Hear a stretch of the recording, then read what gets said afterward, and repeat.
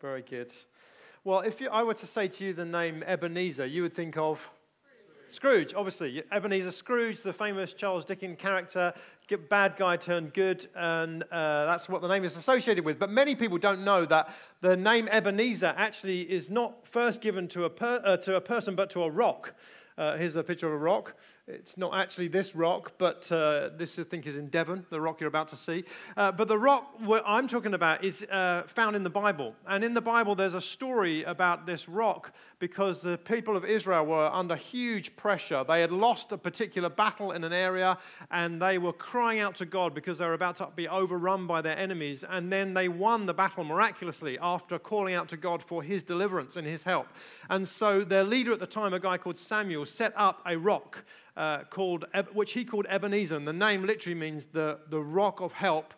And the words that he spoke to the people were this: thus far God has helped us. It was to be like a memorial that God had helped them on the journey so far, that everything that they had done so far had been by God's help, the Ebenezer rock, and it stood there as a memorial in their nation for whenever you saw it, you knew that the phrase, thus far God has helped us, came back to mind. Thus far God has been with us.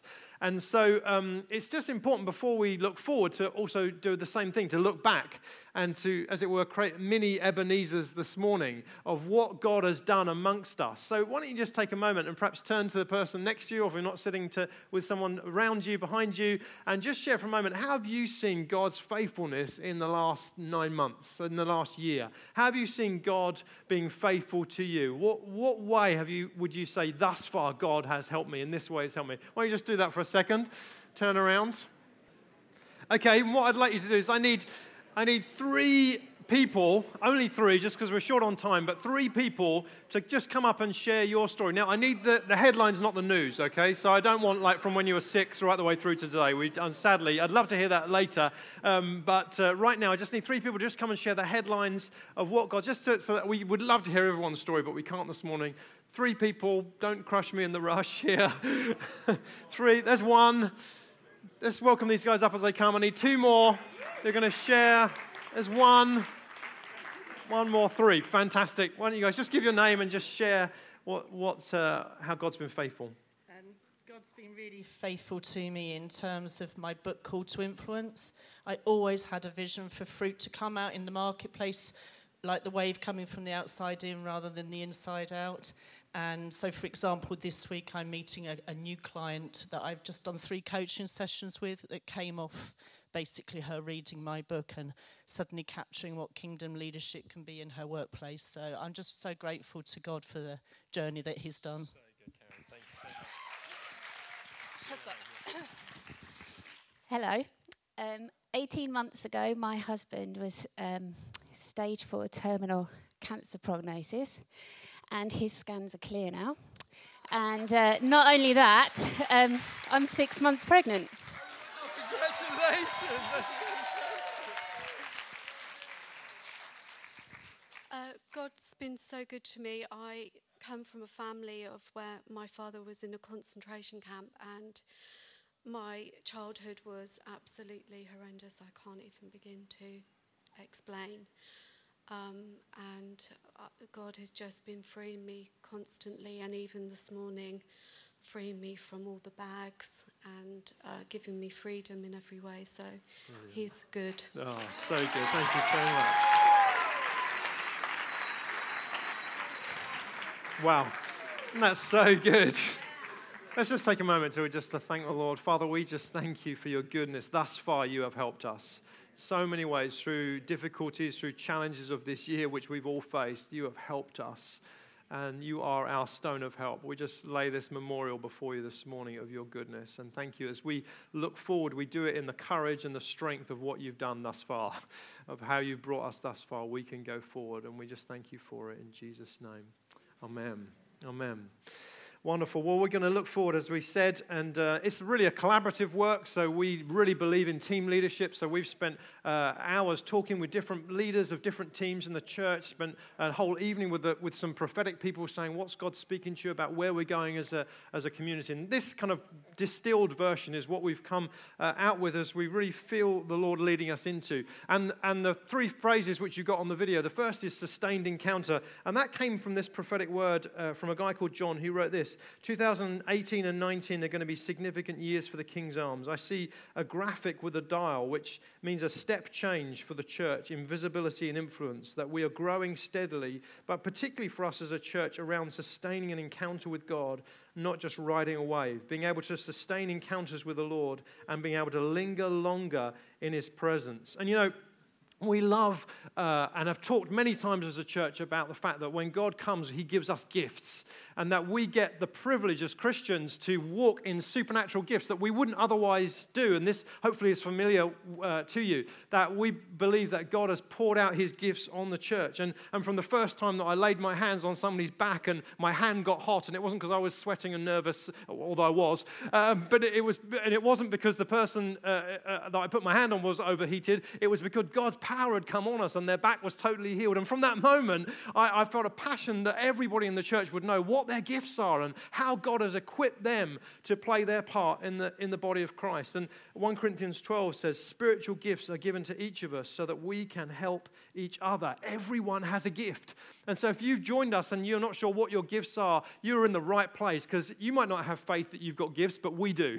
We have an expectation that you have gifts that God has given you that you probably don't even know what they are yet, some of them, and you're part of being part of us is discovering what those gifts are and how you play your part in this community, but also out in the world. And no one is too young. You know, I heard a story just this year of a young man who wrote notes of encouragements to his friends at school and put them in their lockers. And it's brilliant. He's got a gift of encouragement. He's learning how to use it at a young age. And no one is too old. And here's a story that someone else wrote. He said, I was 63 in a coffee shop with my wife one day, and I heard a voice saying, you need to go to church. I've been brought up in a very strict home. I was beaten. I was told that boys don't cry. So I went to church and wept for 90 minutes. I went next week and I heard about a narrow way and a wide way. And I realized that I was on the wrong way. And so I gave my life to Jesus. And then I heard about this gift, speaking in tongues. And I began to ask God for that gift. And for 7 years, I asked God for it. And last week, He gave the gift to me. And now I speak in tongues. I just love that. He's 63. He's now 70, but he's still growing and learning and saying, God, give me more gifts. And so we are passionate about that. God is, God never turns up at a party empty-handed. He's not the guy who comes without a bottle of wine. He comes and He brings Himself. He's like your favorite uncle. He comes with gifts. And He loves to give gifts to His people.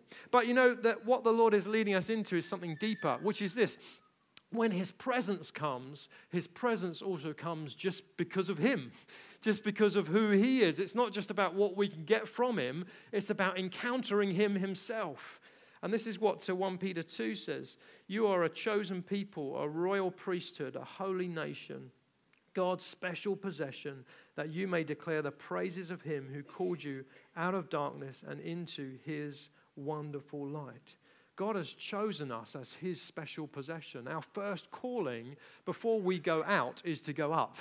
Before we minister out there is to minister up there. It's a calling on each one of us to be ministers to the Lord. That's what priests did. They stood before their deity and brought worship. And our God calls us to be that kind of people, to be a priesthood, a royal priesthood to God Himself. That's our calling. And there's something about this understanding that breakthrough comes from the presence of God.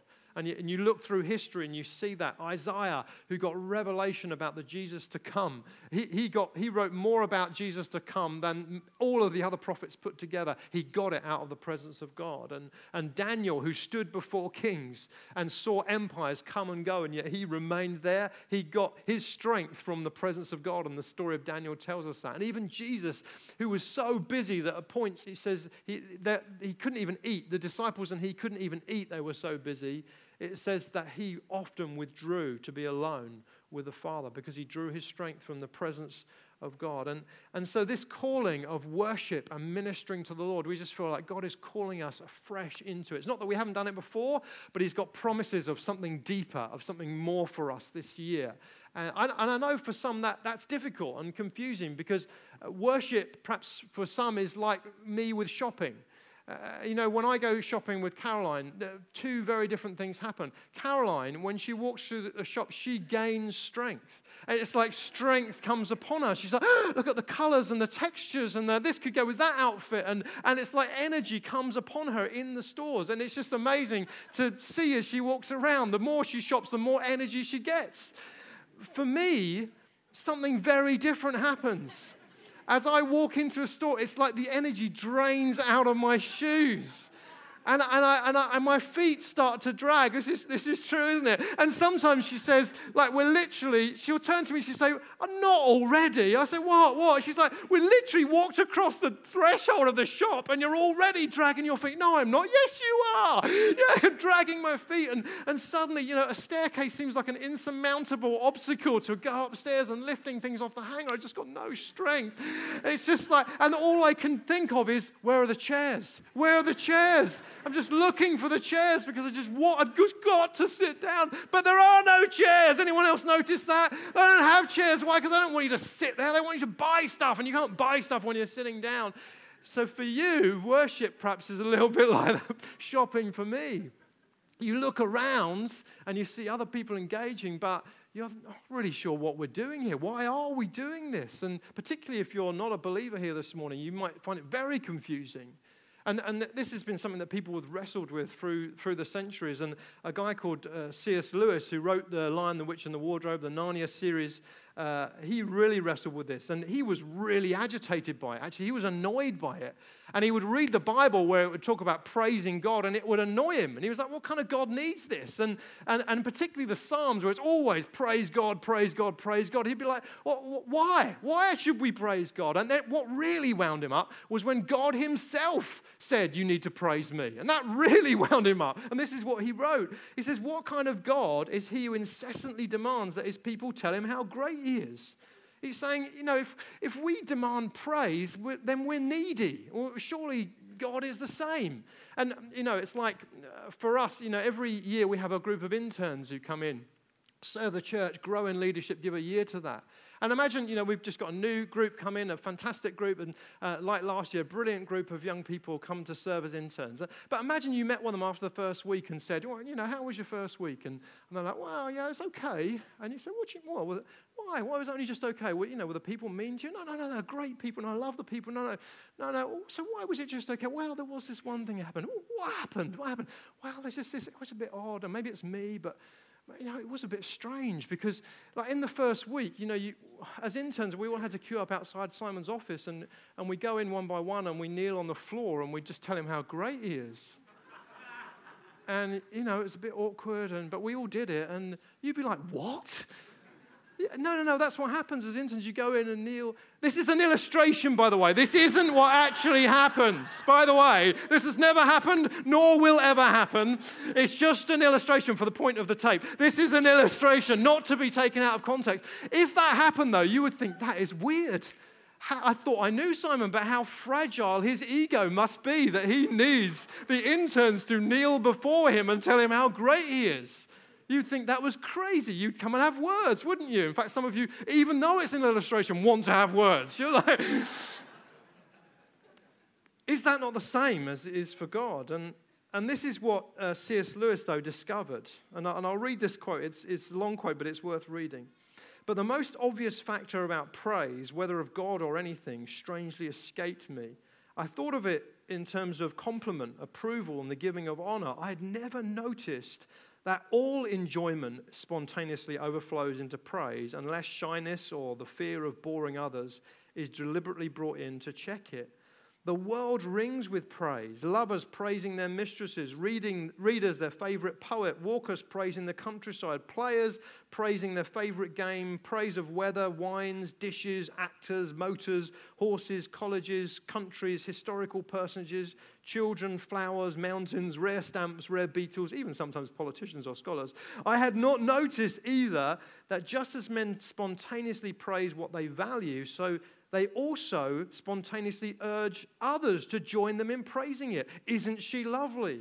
Wasn't it glorious? Don't you think that is magnificent? The psalmists, in telling everyone to praise God, are doing what all men do when they speak of what they care about. I think we delight to praise what we enjoy because the praise not merely expresses but completes the enjoyment. It is the appointed consummation. It is not out of compliment that lovers keep on telling one another how beautiful they are. The delight is incomplete until it is expressed.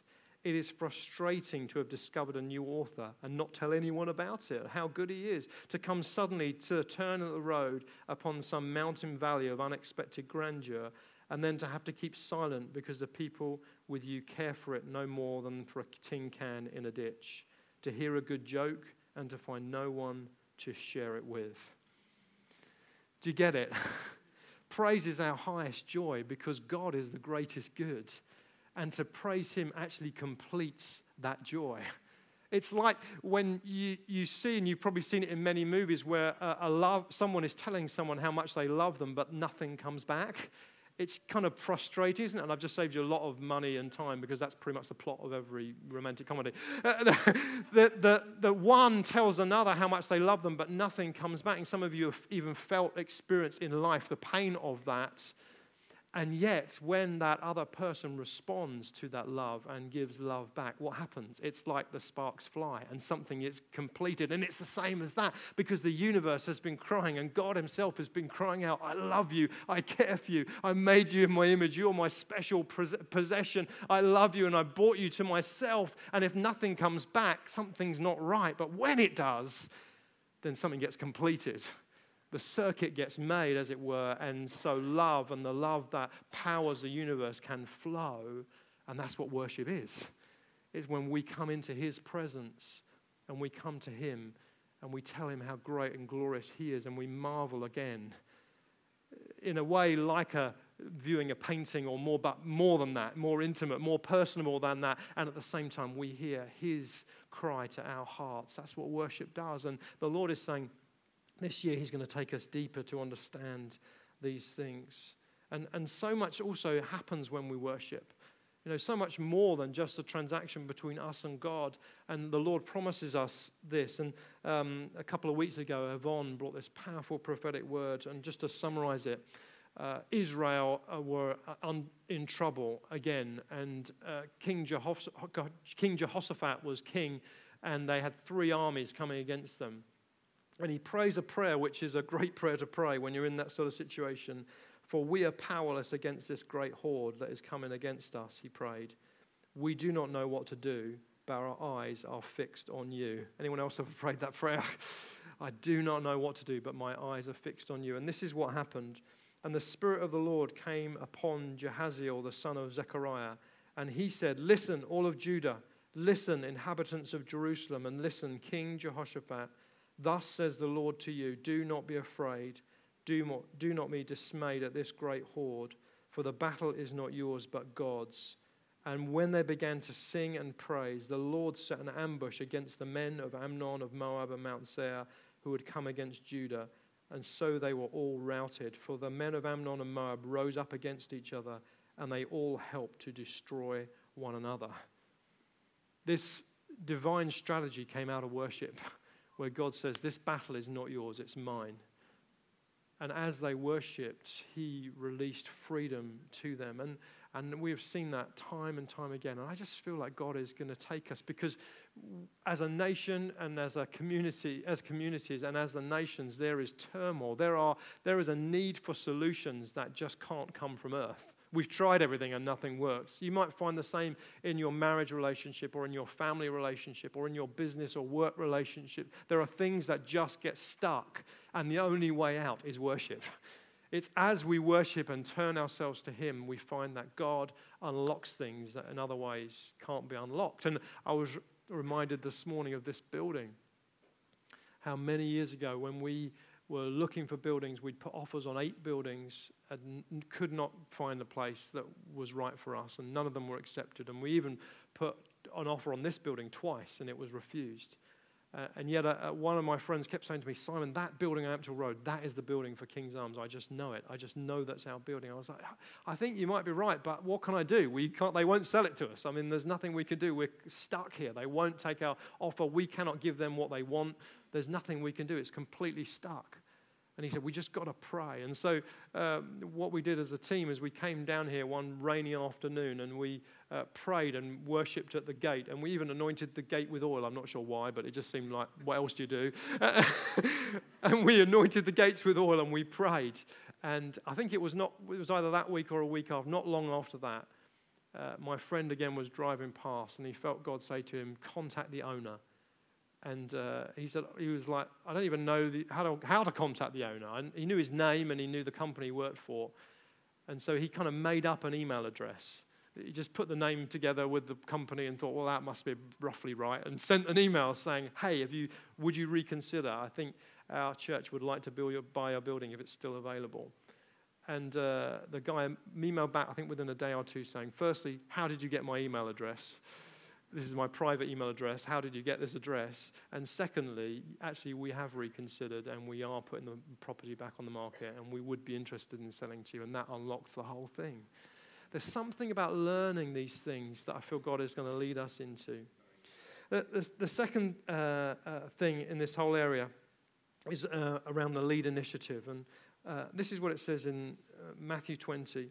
Then the mother of Zebedee's sons came to Jesus with her sons. And kneeling down, she asked a favor of Jesus. What is it you want? He asked. She said, grant that one of these 2 sons of mine might sit at your right hand and the other at your left. Jesus said, you don't know what you're asking. Can you drink the cup that I'm going to drink? And when the 10 other disciples heard about it, they were indignant with these 2 brothers. Jesus called them together and he said, you know the rulers of the Gentiles lord it over them. Their officials exercise authority over them. Not so with you. Instead, whoever wants to become great among you must be your servant, and whoever wants to be first must be your slave, just as the Son of Man did not come to be served, but to serve and to give his life as a ransom for many. And Jesus came and modeled this extraordinarily different leadership, because the leadership of his day was a mess. I mean, it was people promoting themselves and seeking stature and favor and finance, and that's why they were leaders. And Jesus came and did something totally different. And his disciples, James and John, learned a few things in this being the object lesson of this story. They learned, firstly, if your mother says she wants to get you promoted, say no next time. Don't let her do it, because I can imagine the conversation afterwards. Mother, do not ever do anything like that. Everyone hates us now. Oh, no, boys, it was fine. No, it was not fine. It was awful. And she'd be like, no, just don't tell your father. So don't let your mum do that. And the second thing they learned is that Jesus was bringing something revolutionary onto the planet. He was bringing a leadership style that no one had seen before. And just like Jesus' day, people are crying out for a different type of leadership. That we are seeing organizations of all natures being shaken and leaders falling, from government to the marketplace to business to education to even in the church. We are seeing leaders fall, and it seems like everyone's got a skeleton in the closet. And there's such a cynicism about leadership today because of that. And there's something that God is wanting to do is use us to, as part of the solution, to raise up a different kind of leader. There is a unique cultural moment going on where people are looking for leadership, someone of integrity to stand up. And lots of others are doing things, but we feel like God wants us to play our part, to be more intentional about raising up leaders, to be more intentional about training and equipping each one of us to play our part in the marketplace. What does it look like to have leaders who lead like Jesus today, to model something? And at a time when the cultural landscape has totally changed, the moral landscape has changed. When I grew up, if you lied, people lied, but they knew it was wrong, but they did it anyway. But they knew it was wrong. Today, people don't even think it's wrong. They lie, and the only way it's wrong is if you get caught. That if you get caught, then it was wrong. If you don't get caught, you were smart. That is the moral landscape that we're finding around us. And what used to be good is now bad, and what was bad is now good. There's a total shift in what is going on in our nation and the nations, and you can see that many of us feel disorientated in that place. Anyone feel disorientated? What used to be right is now wrong, and yet at the same time, even while that's going on, God is calling us to raise up leaders and release them into the marketplace, to model a different type of way, a different way of doing business, and a different way of leading in education, and a different way of even leading in the church. What does that look like? And, even a few years ago, I drove into King's House with one of my sons, and he said, "Dad, why haven't you got a car parking space with your name on it? I mean, you lead the church. Surely there should be some privileges. Why don't you have a car parking space with your name on it?" And it was interesting because the things that I take for granted is we just don't lead like that. That's not who we are. We don't use this as promotion. I mean, some of you might think seeing my face on the video is a good thing. It never gets any easier. I mean, it's just awful. I mean, it really, if you can avoid it, just avoid it. It's just awful. It's not about that. And anyway, if I had one, somebody would rip it down because everyone knows that's not how we lead here. But I realize I've got to teach and train that we lead in a different way. That Jesus taught us to lead as servants, not as those who lord it over other people. That our job is to lay our lives down and use our leadership and our position to lift people up and connect people together and get this thing working. What does it look like for each of us to live as leaders like that? And so we're launching this lead initiative, and Wendy Mann's going to step forward to push us forward in that. And there'll be lots of news about that coming. But so there's a key area we feel like God is calling us into is leadership and the raising up of leaders. And then the last thing is this tsunami of love. And you guys will remember, if you were around last year, how we were just so impacted by this prophetic word. And I'll read it to you again. I felt God say that he's about to loose in an explosive way. The picture I have for you guys is that you guys are about to move into a season of a tsunami of his love. That this tsunami will come violently and into every part of the community, the darkest, the deepest, the hidden places. I felt that when this season hits, it will reach not just the outcast, but the criminal underworld, the occult, the new age, gangs, you name it. There is no one who can outrun or run from the love of God. Just picture the effects of the tsunami on the town, the city, and get ready. And we just really resonated with that word. And we've sought to run after that and see what the Lord will do. And as those of you around will know, we created these coins, which have been brilliant tools to help us partner with showing acts of kindness and love and generosity, but leaving a message behind, leaving something behind. So we haven't got to explain the whole thing. We can just give people these coins. And if you haven't picked them up, you can get them at the end in the foyer. And it's brilliant. I think we've got 400 recorded stories. And I know some of people don't even send their stories in, so there's many more things have happened. But we're just feeling this year, this is time to really accelerate again and to see God use us to partner with this tsunami of love. And I've just been so thrilled to hear the stories of what the Lord is doing. I remember one of the first ones that Caroline and I gave away was in a restaurant in London, and there was a guy there that we really just felt something for, connected to. So we gave a tip on the card at the end, as we always do. But then I had £10 in my wallet, so we gave him £10 with the coin, and we said, "This is for you, because we believe that God loves you and he wants you to know today you are special, and this is for you." And then we left, and he said, "Thank you so much," and then we left. But then I had to go to the bathroom, so I went back in, went downstairs, came back, and as I came back out, I saw the guy with the coin and the £10 still in his hand. So this is like 3 or 4 minutes later, and he was talking to another waitress, and he said to her, "They said this was for me. They gave this to me." And it just made me realize, I think when we're part of a community like this, which is so generous and so kind and so faithful to one another and pray for one another, we just forget, I think, how so many people have never had that. They've never known that. There's some people that you rub shoulders with at work who have never had anyone pray for them before. If you pray for them, you are the only person who prays for them. Their parents don't pray for them. Their grandparents don't. No one prays for them. No one has. Some people, they have never been shown kindness before. They've either earned it or they've not got it. And that's how they view the world.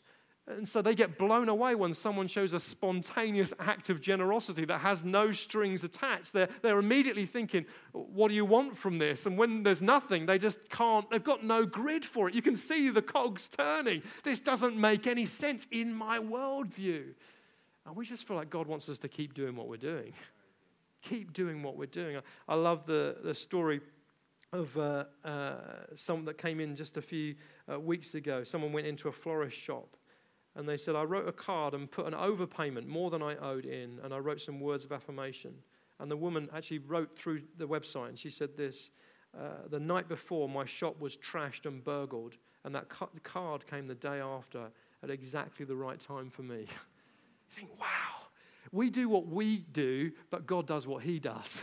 Because a week later, maybe it wouldn't have meant so much, but on the very day after she got burgled, she got an encouragement from someone to say, you're doing a great job and here's some more money to help you. Femi gets the award for the highest. He said this, I offered to pay for a fellow passenger's coffee as the air hostess wanted payment only in euros and not sterling. The man was grateful and I gave him a tsunami of love coin at 28,000 feet. Explained to him to pass on the good work. So there's a challenge. If you can beat 28,000 feet, then you're going to get the award for the highest coin. But it's just brilliant, isn't it? To see how God is on the move. He is the one who's pouring out his love, but we are the ones who get to partner with him. That we're not just sitting around waiting for eternity to come, that we have a job to do. That we are coming together, we gather together to feel, to experience, to receive his love.